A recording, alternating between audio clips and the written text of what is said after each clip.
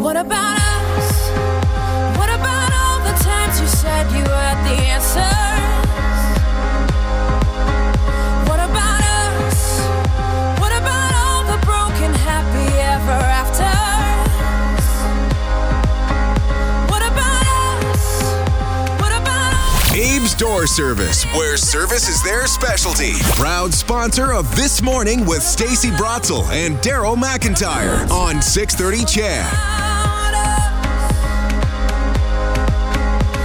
7:37 this morning. Stacey, Daryl, Morley too. I thought it was a little Pink, right? A little Pink coming in there. Yep. Can't get much farther from Pink than Blake Shelton. But then I used to think that, but then he ended up getting married to Gwen Stefani, no doubt. So now maybe there's some similarities. Good music's good music. Good music. So we told you before the Blake Shelton taking over Rogers Place in March, and we have tickets to give away. Not yet. Soon. Oh, when? Well, probably in about 10, 15 Soon minutes. is vague. I know. I want people to stick around. Okay. Yeah, but if you got to be a little more specific, McIntyre. I got it. How about 12 minutes from now? Legit? Okay, make it 10. Okay. 10 Sometime minutes, we'll give before away 9 tickets. o'clock, we're giving away Blake Shelton tickets. So vague. And, I think he transcends country music. Like, I'd go see Blake Shelton. I think he'd be a great entertainer. I bet he puts on a really great show. Yeah, I think he would. He's a funny guy and he's engaging. So, yeah, that's coming up. And maybe Gwen Stefani will come. Maybe. We'll just stake out the hotels. I think he'll Wait just for fly them. in and fly back out again, but that's just a guess. Maybe it just depends on how his tour goes. How many times you've heard about good cholesterol? You've heard about bad cholesterol. You've heard about the risk for heart disease.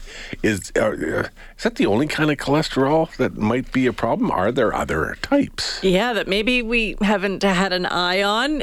Yes. In fact, the U of A has found an overlooked form of cholesterol that we need to take a closer look at. Dr. Spencer Proctor is on the team heading a new study. He's the professor in the Division of Human Nutrition over at the U of A, and he joins us over the phone. Good morning, Doc. Very good morning to you both. Help our hearts. What are we missing? What are we missing? Well, Daryl, I think you introduced that very well. You know, we've still got some challenges when it comes to understanding heart disease and heart disease risk. You know, we focus quite a lot on the bad forms of cholesterol, which you mentioned, the LDL cholesterol, and we have some very good medications to try and lower that form of cholesterol.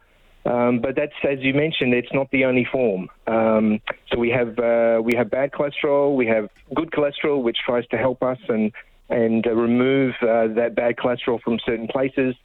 But we also absorb cholesterol from the diet. And so there are these three forms of cholesterol that are circulating all the time. And if we only focus on one form, then sometimes we might be missing, the biochemical pathways and the poor molecular metabolism of some of the other ones. And so that's what we've been focusing on in these three studies, which the U of A has recently reported about. And we've got three independent studies asking the question about this remnant form of cholesterol and its relationship with heart disease. So it's called RC, right?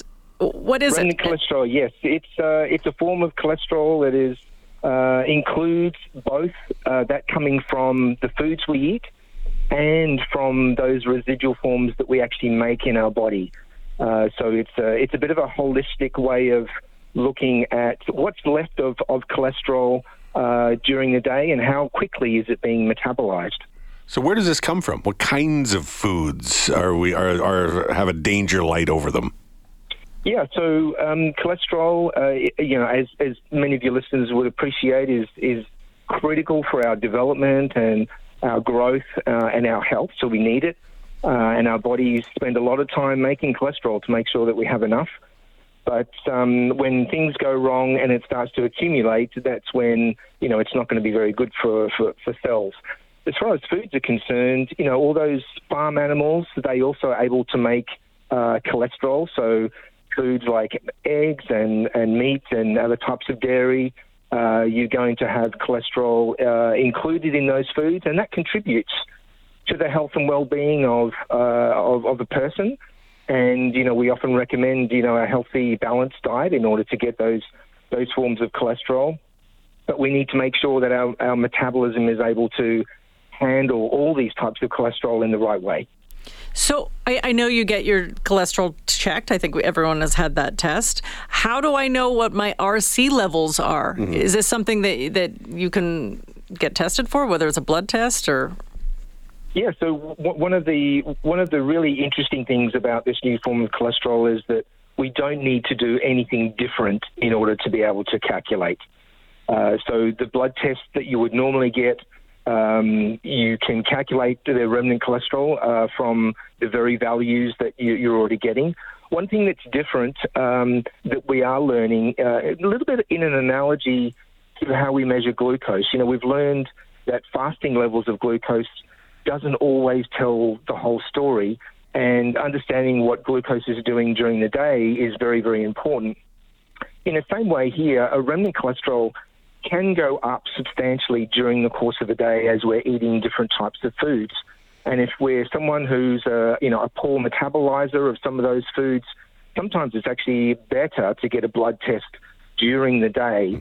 And a lot of physicians are learning now that this may be more informative in order to do those blood tests during the day. But as far as how we test for it, there's nothing new that we need to do, which makes it a little bit easier for us to be able to understand. And Dr. Spencer Proctor, just before we let you go, do we need to bug our doctors about this? How well known is this in the regular in the medical community? Is this, it's kind of new to us, but is it new to some of your colleagues in the medical profession? Yeah, I think that's one of the most important points, Darryl, that we really need to make sure that we empower ourselves and we ask those important medical questions. Some of this information is only just recently being published, and we're validating this as much as we can in both international people as well as Canadians. And so we need to ask those questions. And I would say to your listeners that if they've got concerns about high cholesterol, that they talk with their family physician or even get some specialist advice on making sure that those tests and those calculations are made, and you can be a little bit more well informed about your levels of cholesterol. Thanks for joining us today, Doctor. Yeah, all the best. Thank you very much. Thanks for your interest. Good morning. Dr. Spencer Proctor is on a team heading the new study talking about RC. It is a risk factor. Remnant cholesterol. Yep, a new risk factor, or it's always been there, but we're talking more about it. We know bad and good cholesterol, but this is remnant cholesterol.